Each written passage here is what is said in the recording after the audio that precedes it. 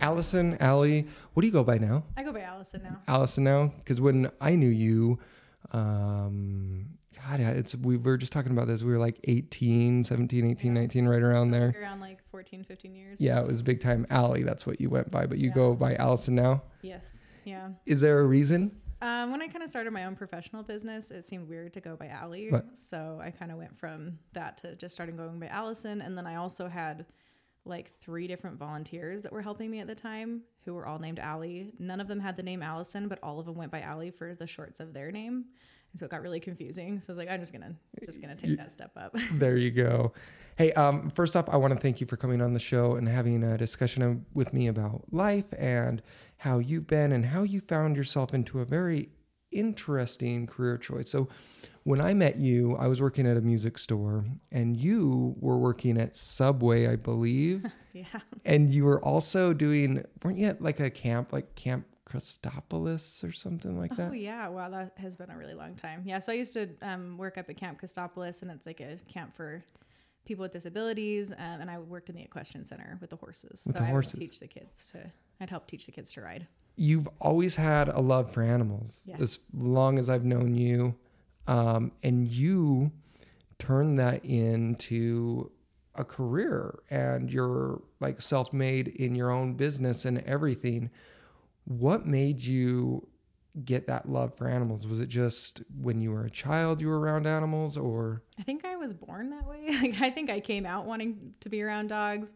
I think like the earliest that I really realized how much I love them, I was like 5. And I was asking my mom, like, how do they talk to each other? And she's like, they don't. I'm like, well, they have to, or they'd fight with each other more, you know, like they have to have some way that they're talking to each other, because they just know when to play and when to not play. And like from that on, I've just been super interested in like learning how dogs communicate with each other and how to teach them and how to like just be closer with them. Wow. And correct me if I'm wrong, didn't you work in like grooming or something for a while? Yeah, so I've done a lot. Like I started in high school, I did guide dogs for the blind as a puppy raiser. And I also did grooming right after high school. And I liked grooming, but I liked learning how to teach dogs to be groomed. And so I'd always spend way too much time on them, and I always got in trouble because they're like, you just need to get through these dogs. And I'm like, but the dog's scared, so I'm going to take the time to teach a dog to not be scared. And like, that is not what you're here for. You know? Were you working at like PetSmart or something? Like in a PetSmart grooming place?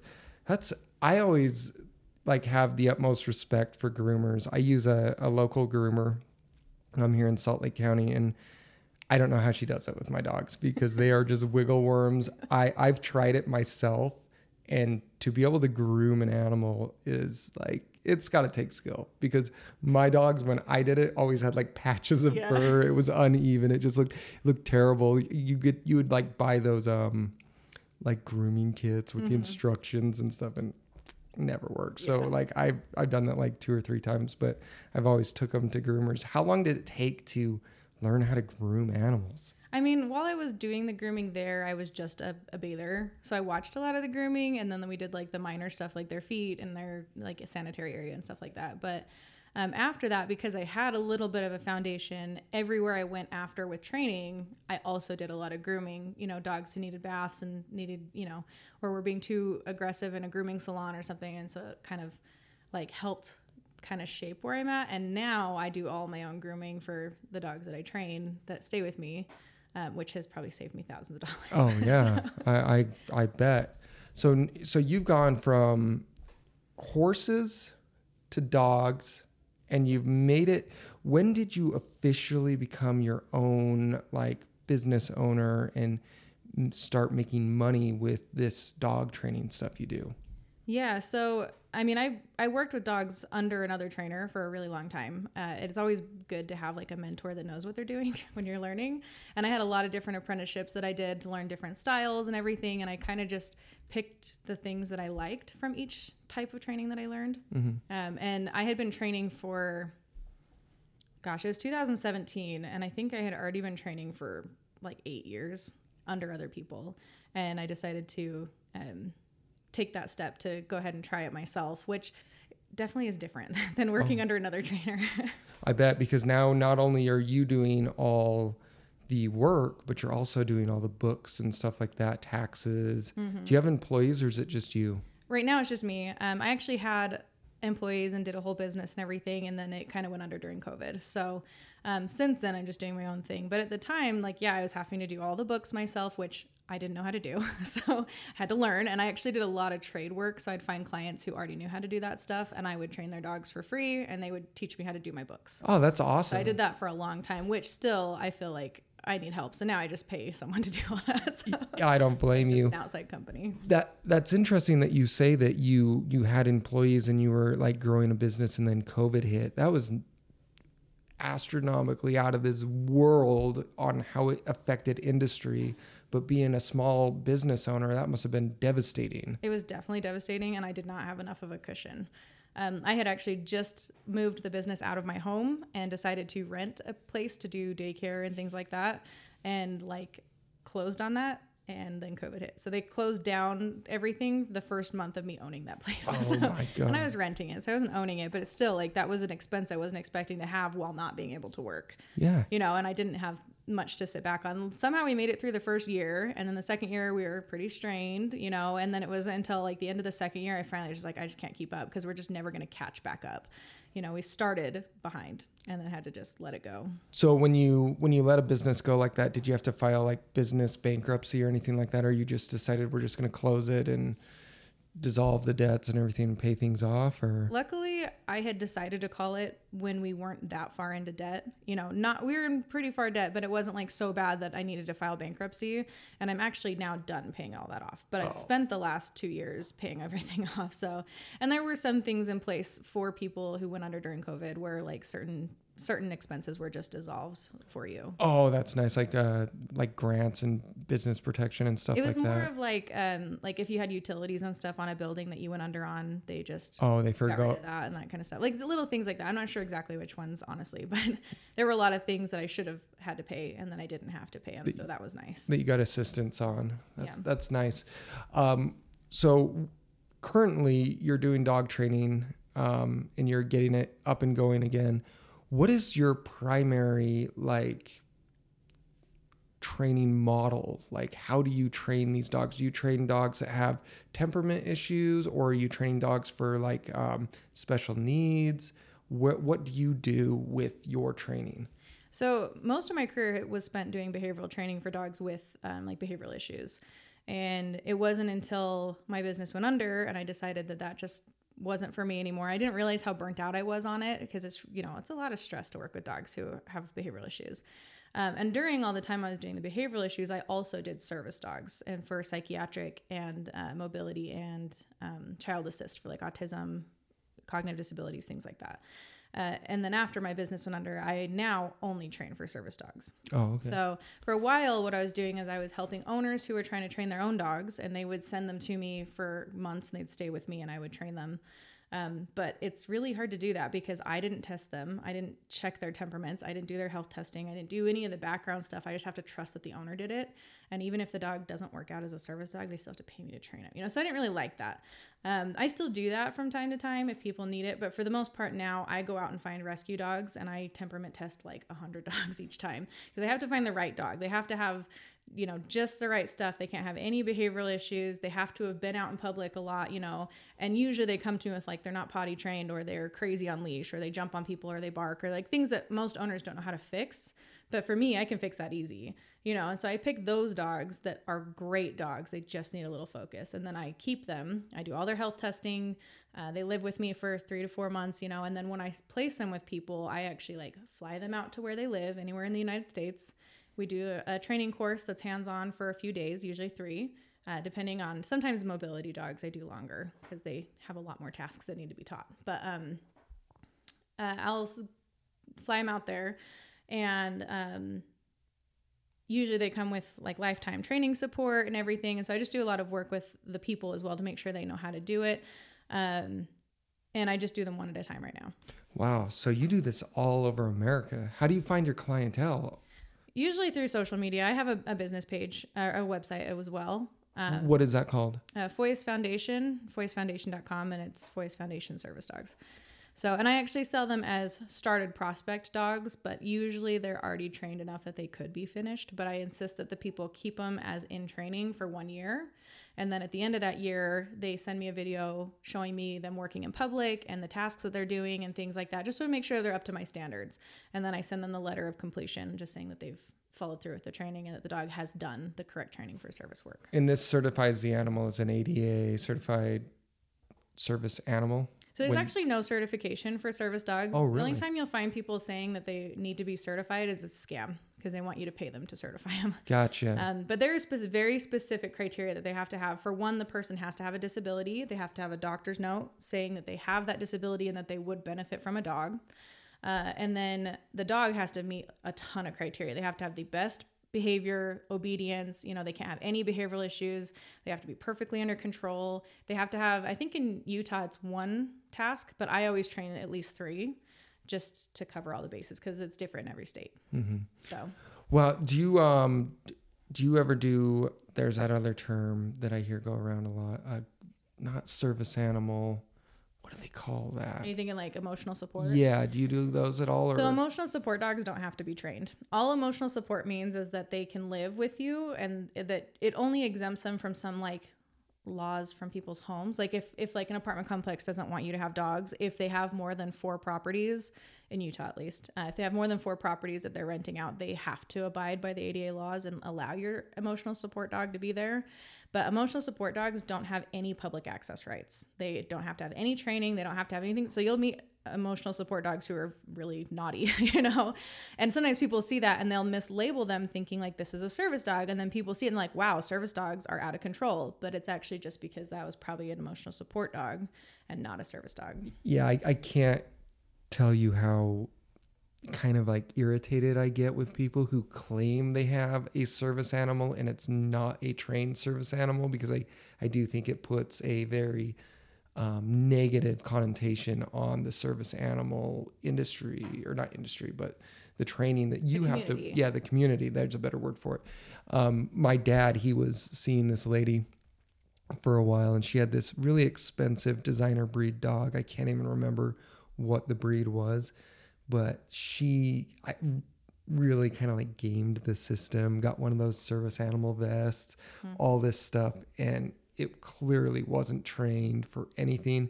And I think she just used that to get it, on airplanes, into restaurants, things like that. And I remember I went to a restaurant with them and I was so embarrassed. She had it in one of those like push strollers and it was just barking, but people would be like, is this a service animal? And there's like very specific criteria that they can only ask, right? There's also very specific rules that people are allowed to ask. And if the person says, yes, it's a service dog, they can't really push it. So there's nothing they can really do. Yeah. So it's really just kind of like an honor system of like, if it is or not. And honestly, like it's probably an emotional support dog.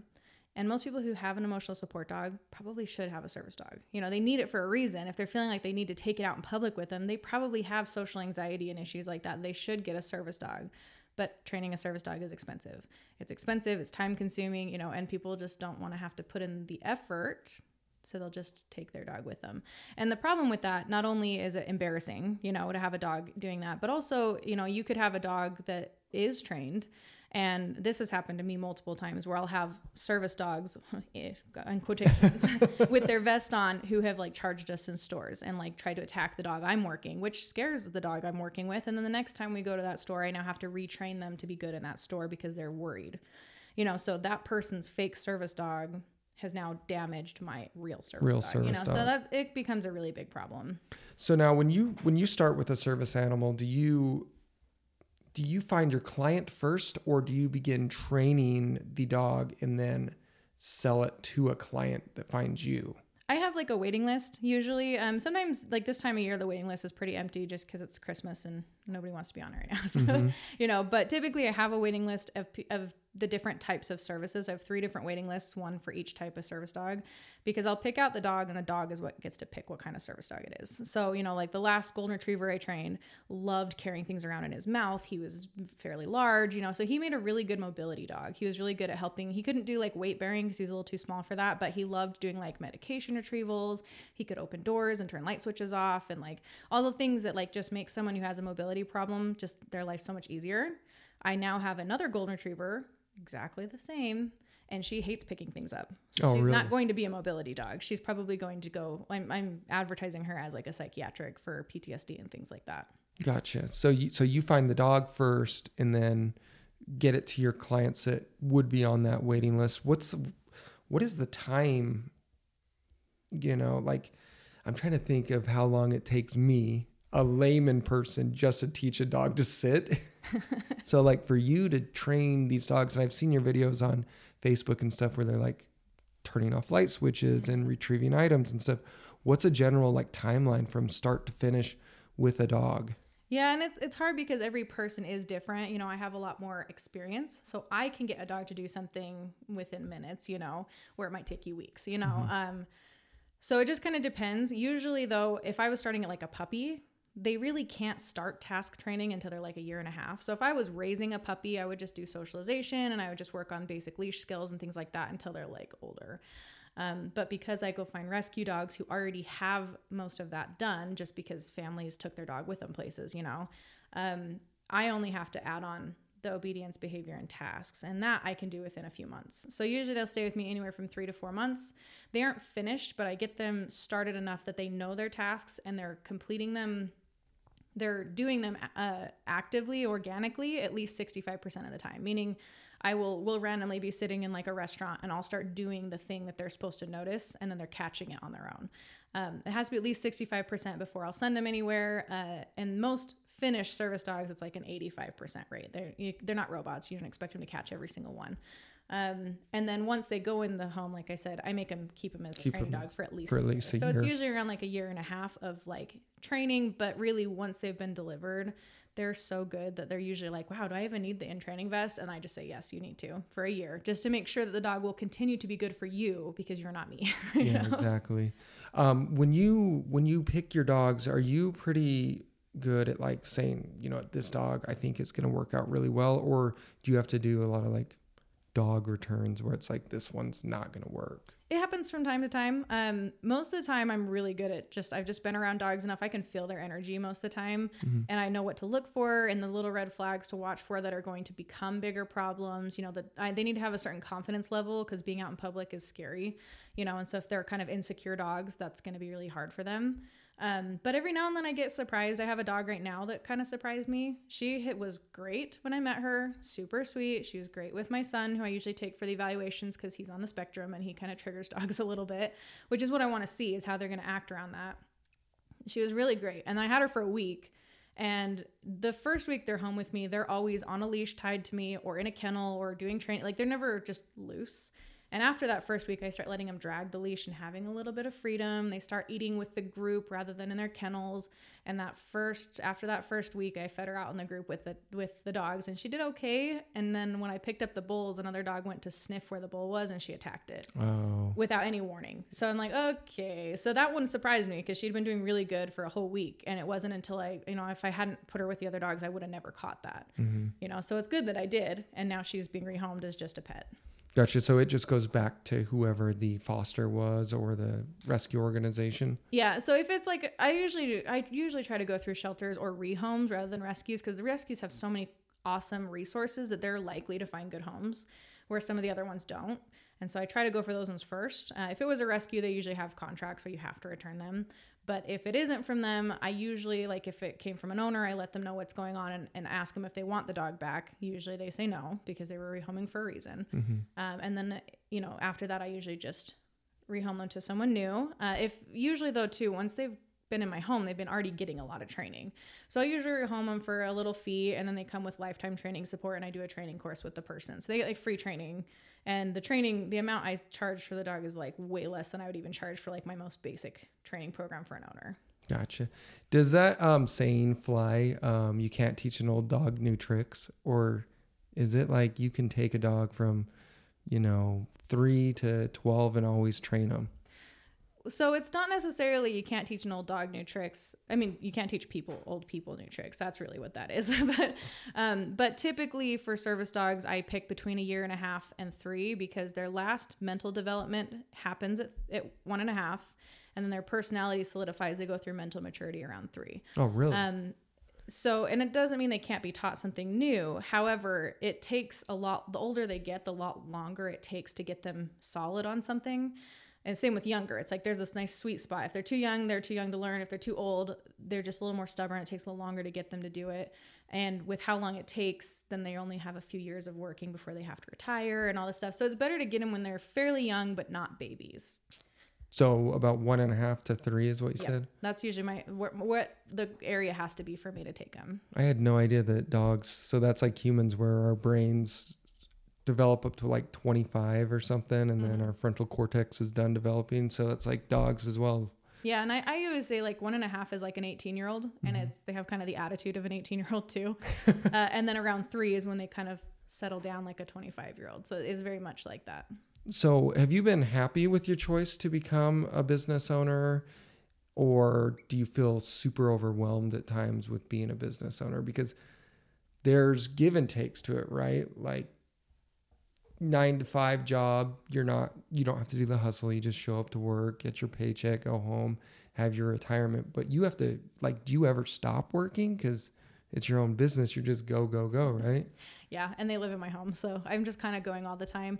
And I honestly, if you ever ask a business owner if it's always great, they're lying if they say yes. So there's definitely a lot of stress that goes to it. And honestly, like I wanted to go back to just working for someone else, but I have a lot of ideas of how dogs should be trained, and they're not always the same as everyone else. And I've been doing it a long time, so there are a lot of the places that would hire me. I've been training longer than the owners, you know. Oh yeah.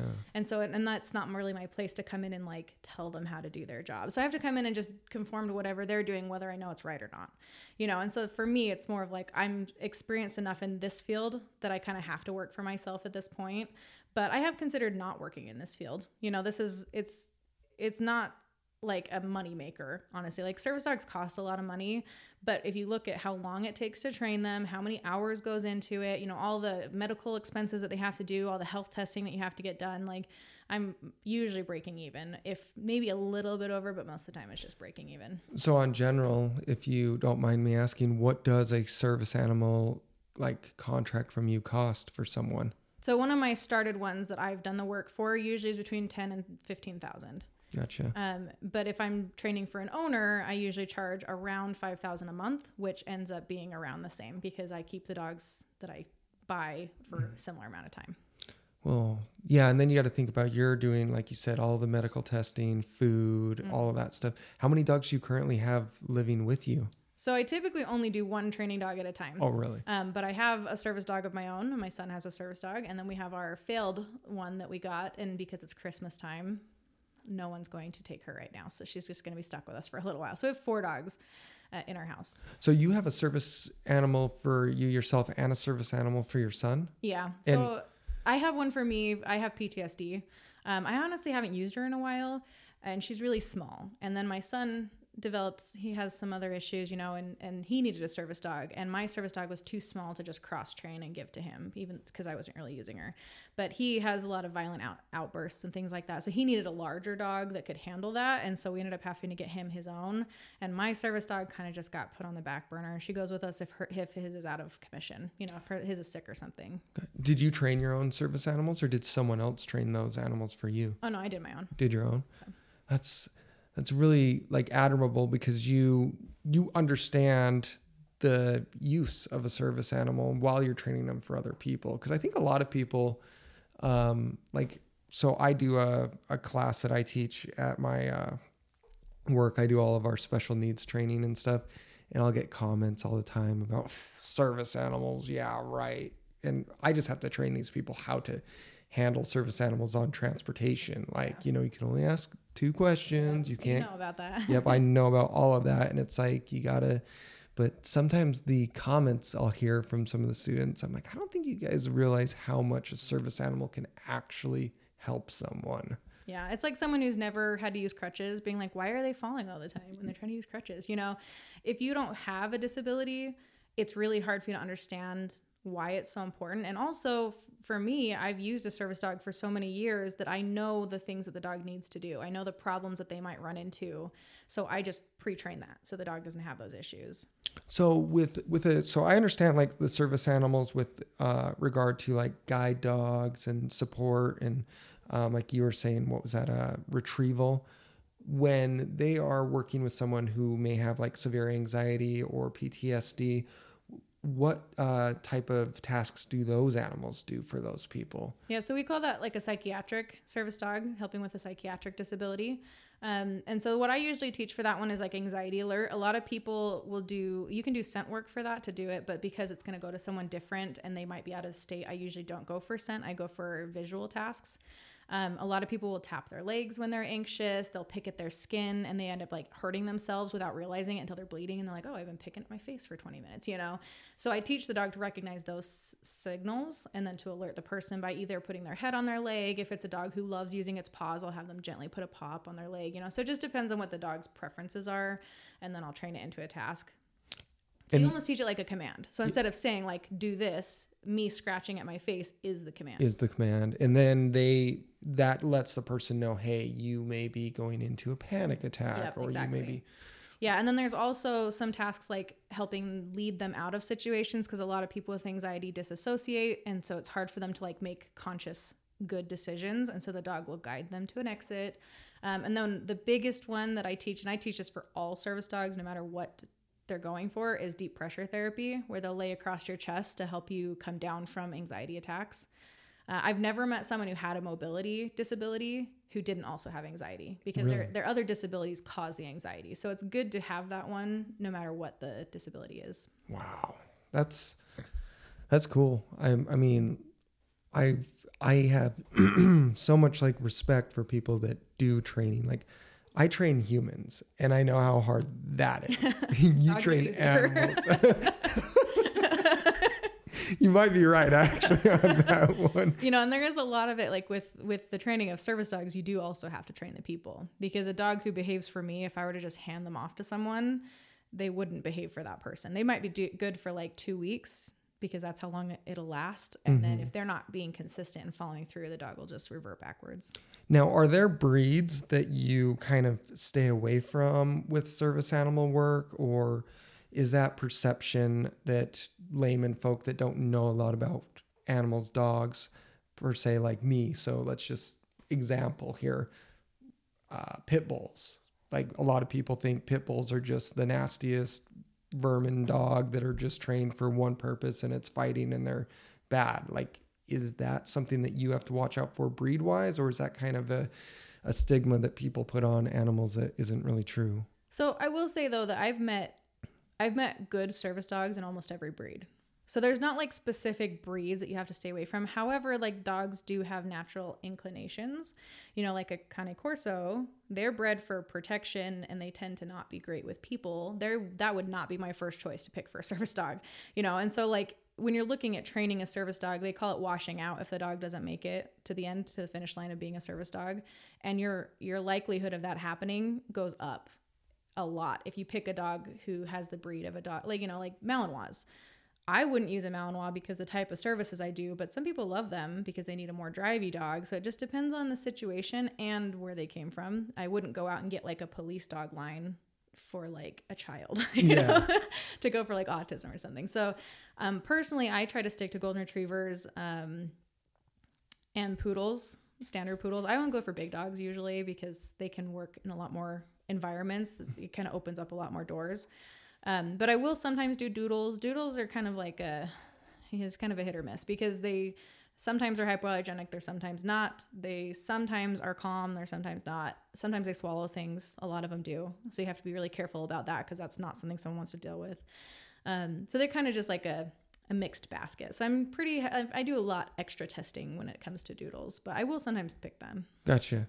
Yeah. I find it funny that a lot of people, like you have the people that solely judge the dog by the breed and like won't even give the dog a chance.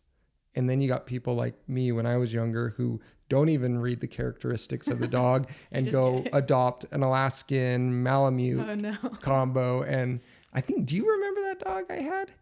Her name was Luna. She had a blue eye and a green eye, and she was massive. I don't. I feel like she was in your yard a few times when I came, but I didn't ever like really interact with her. Yeah, I was stupid teenager. I think I was 18 or 19. I was like, you know what? I want the biggest, baddest dog ever. Yeah. And I want it to look like it runs around in Alaska, you know? So I went and got that Alaskan Malamute and just did not realize the amount of training that needs to go into those dogs and the amount of like physical exertion they need to get out. Yeah. And a lot of times people will make the mistake of like, well, I'm a new trainer, so I need to get a smart dog so the dog can make up for my idiocy.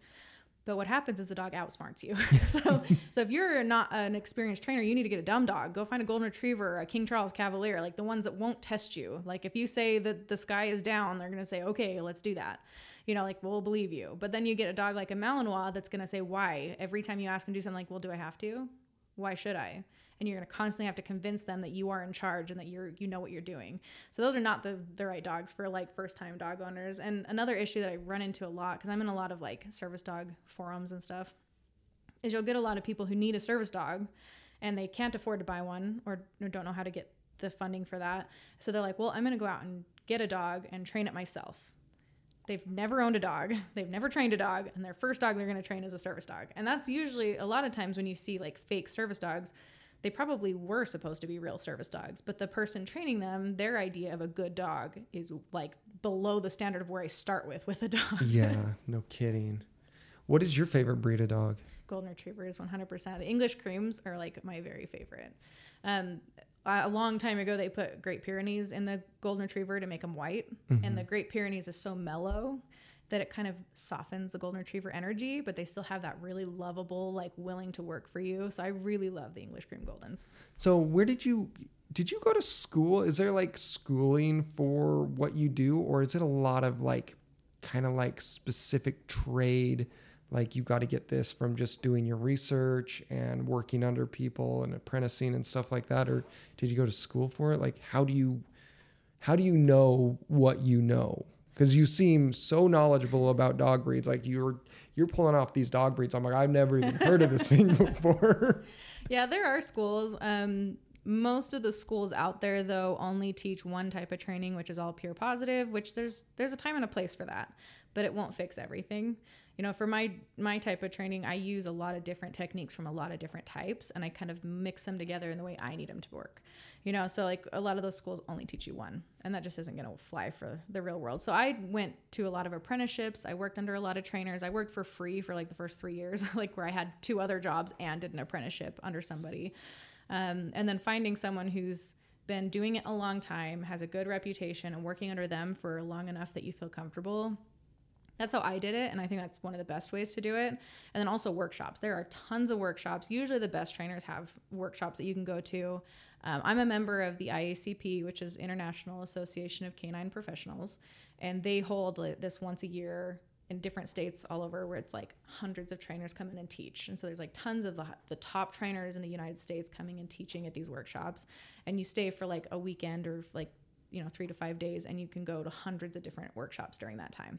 So doing that is a good way to kind of get your knowledge up. You kind of already have to be a professional to do that. So like if you work under a professional, you can get a membership as an associate to a professional. Wow. So that's a good way to kind of get your foot in the door. That's amazing. It seems like there's a really strong community within the dog training world. Like you're saying, they have these like seminars and stuff. There's forums, all of this that I would have never even knew existed. Yeah, there's a lot. And the interesting thing is that like the different types of training tend to have their own forums. So like I did behavioral training for a long time, which means I'm fixing dogs with behavior, which doesn't mean it's all one type of training, but it's that focus.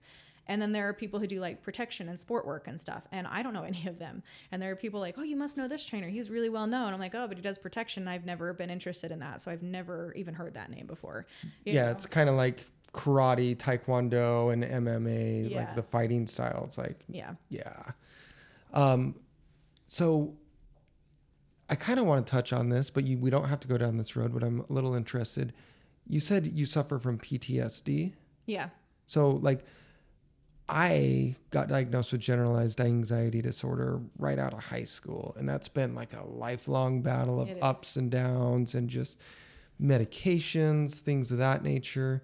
When did you recognize you had PTSD? Like, I was diagnosed right out of high school too. Oh, were you? And I had always had issues, which I don't know if you remember back when we knew each other. It was a little weird sometimes, you know? And it just makes me react a little differently to things than other people would. I'm more likely to go into fight or flight over something silly, you know? But over the years, like I've done lots of medications, I've done lots of therapy, you know, just a lot of different things. And I had gotten to a point where I was feeling pretty good, but there were still some things like going into grocery stores alone. I just couldn't do it. I would pull up to Walmart and sit in my car for an hour trying to talk myself into opening the door, and then I'd go home without going in because I just couldn't get out of the car. And having a service dog with me made it so I didn't have to bring a person with me to be my emotional person, you know, come be my service person, help me walk through the store. So having a service dog with me just opened so many different options for me because I didn't have that anxiety anymore. Well, that's awesome. And I don't know what it is. It's just like knowing that there's something else there that's going to let me know when I'm in trouble. And also for me, it's a good way to kind of like redirect people is like, if I'm feeling uncomfortable, I'm like, look at the cute dog. And then I'll look down there instead of up at me, you know, so it kind of helped me a little bit in that way too. Oh, that's awesome. That's funny that it's not funny, but it's in contrast. Like I have no problems with going into a grocery store, but where my anxieties come from is, like I have hypochondria, health anxieties. Oh no. So like a doctor's office, I don't want to go in that place. I'll sit out in the car and be like, why am I going? You know what I mean? What are they going to tell me? You know, in those situations, that's where deep pressure therapy comes in. Cause like there are times where I'll be in the car and I'm like, okay, I can like, I'm ready to get out. My dog will be like, hey, alert, you're anxious. I'm like, ah, crap. Okay. I thought I was good. I'm not. So I'll sit back down. I'll try and do some deep breathing and grounding exercises. And if that doesn't work, I'll pull the dog over and have her do deep pressure. And we do like breathing exercises where you try to lift the dog's head on the in and let it drop. And you count how many times the dog heads go, you know, so you're using the dog and you're petting them and you're smelling them. And so they always have to smell good, you know? So like all these different things that you can do to just bring yourself away from the thing that's like, what could go wrong to I'm in the moment right now and everything is fine. Oh, that's awesome. And then you help your son with a service animal as well. Has that benefited him quite a bit? Oh, so much. He's getting to a point now where we don't necessarily need her all the time, but we always take her just in case. But he suffers from PTSD from some things that happened to him. And he's also ADHD, oppositional defiance disorder, and likely on the spectrum. We did a preliminary and they said it's really likely. All those things mixed together are awful. So, we used to have a lot of issues if we tried to go in public, which of course is where I'm the most anxious. So maybe some of that was feeding into him, but he would have meltdowns in the middle of the store, like where he's kicking and biting and screaming and then he'd run away sometimes and like hide places. And so it was just like, I couldn't just shop. I had to always like be looking at him. And if you tried to hold on to him, he'd freak out. He hated being grabbed onto, which is a really big problem for a lot of kids who are autistic, is they just don't like being grabbed. But then if you don't grab them, they go off and disappear somewhere, you know? So when he was younger, his service dog wasn't old enough yet. So we used like the ones that were in training. I would just teach them this so that while I had them, I could use them. But I would teach them to tether to him. And they would be me holding the leash. He'd be tethered to them. So that if he tried to run, the leash would stop him, the thing hooked around his belt. And he'd be like, oh, I'm supposed to stay here. And then if he let go of the leash or the harness, we'd stop, put on the brakes, like, oh, that's the brakes. If you let go, we have to stop for a minute. So you need to grab it if you want to go, which also gave him the ability to say, hey, I need to stop. So he'd just drop it when he needed to stop. We would all stop. We would take a minute, you know, or if he was just getting distracted, I could redirect him back to holding on to the vest. You know, and now he doesn't always need it. And also with like the meltdowns, the deep pressure therapy was amazing because he wouldn't let me hug him when he was like that, but he'd let the dog lay on him. And so when he was freaking out in the store, I'd just bring the dog in, she'd come in and lay on top of him, and they would just do breathing exercises, and then we'd go about our business. Yeah, that's awesome. That's amazing. I always got to applaud parents who have children that have special needs, because being a parent in its own, I'm not a parent, but I imagine it is the hardest, most rewarding job you're ever going to have. And then when you have a child that suffers from special needs, such as autism or something like that, that's a whole nother set of challenges that you have to do. So that's awesome that you're being able to use your expertise to make your position and your son's position better in life and in your guys' mental health. Yeah, definitely. And it is a little bit taxing because he needs the dog a lot. So honestly, like doing the one dog at a time from home is also kind of result of needing to go to his school so often and take his service dog to him. He's getting a lot better this year, but last year it was there like every day. So they'd call me like, hey, he's having a hard time. You need to bring his dog down. And so we'd go in, and some days I would just stay the whole day, you know, like, well, he's having a rough morning, so I'm just going to hang out and see how this goes. Rough day, I'm just going to hang out here, so I don't have to keep driving back and forth. So it's definitely really challenging. But it also kind of gives me like that, helping with other kids with autism, it gives me that sense of like understanding and like realizing if they just knew how to use the dog correctly, it would change so much for them, you know. And like little things, like when I'm having an anxiety attack and my son's having a meltdown, his has to take priority. And when I'm anxious, I drop things all the time, and that makes me more anxious because I'm dropping things everywhere. And so almost every service dog that comes through, no matter what they're for, I also teach them how to pick up dropped items so that while they're in training with me, they can just help me out, you know, which is for like kids with autism. Like, it's great to be able to have that hand. Yeah, that's really cool. Again, what was your business name and website? My current business is Foias Foundation Service Dogs. And the one I had before was Kung Fu Canine. Kung Fu Canine? Yeah. Oh, that's a cool name. Yeah, people always thought I did like protection dogs because it's Kung Fu, like fighting. And in my mind, it's like Kung Fu is a lot about like meditation and finding that inner peace and like that tranquility and stuff. And that's the side I was taking with it, which is what we taught. So people can go to this website to learn more about you, the services you provide, and get in touch with you if they do need a service animal. Yeah, the Foias Foundation.com, and it's spelled Foias, which is that's my last name now. So foiasfoundation.com, they can go there, and there's like applications that they can download, and they just email them in. And they can always message me on there, call me, email me, whatever they need for questions. Because a lot of people just don't even know where to start. And even if I don't have the right service dog for them, I usually know the right place to send them.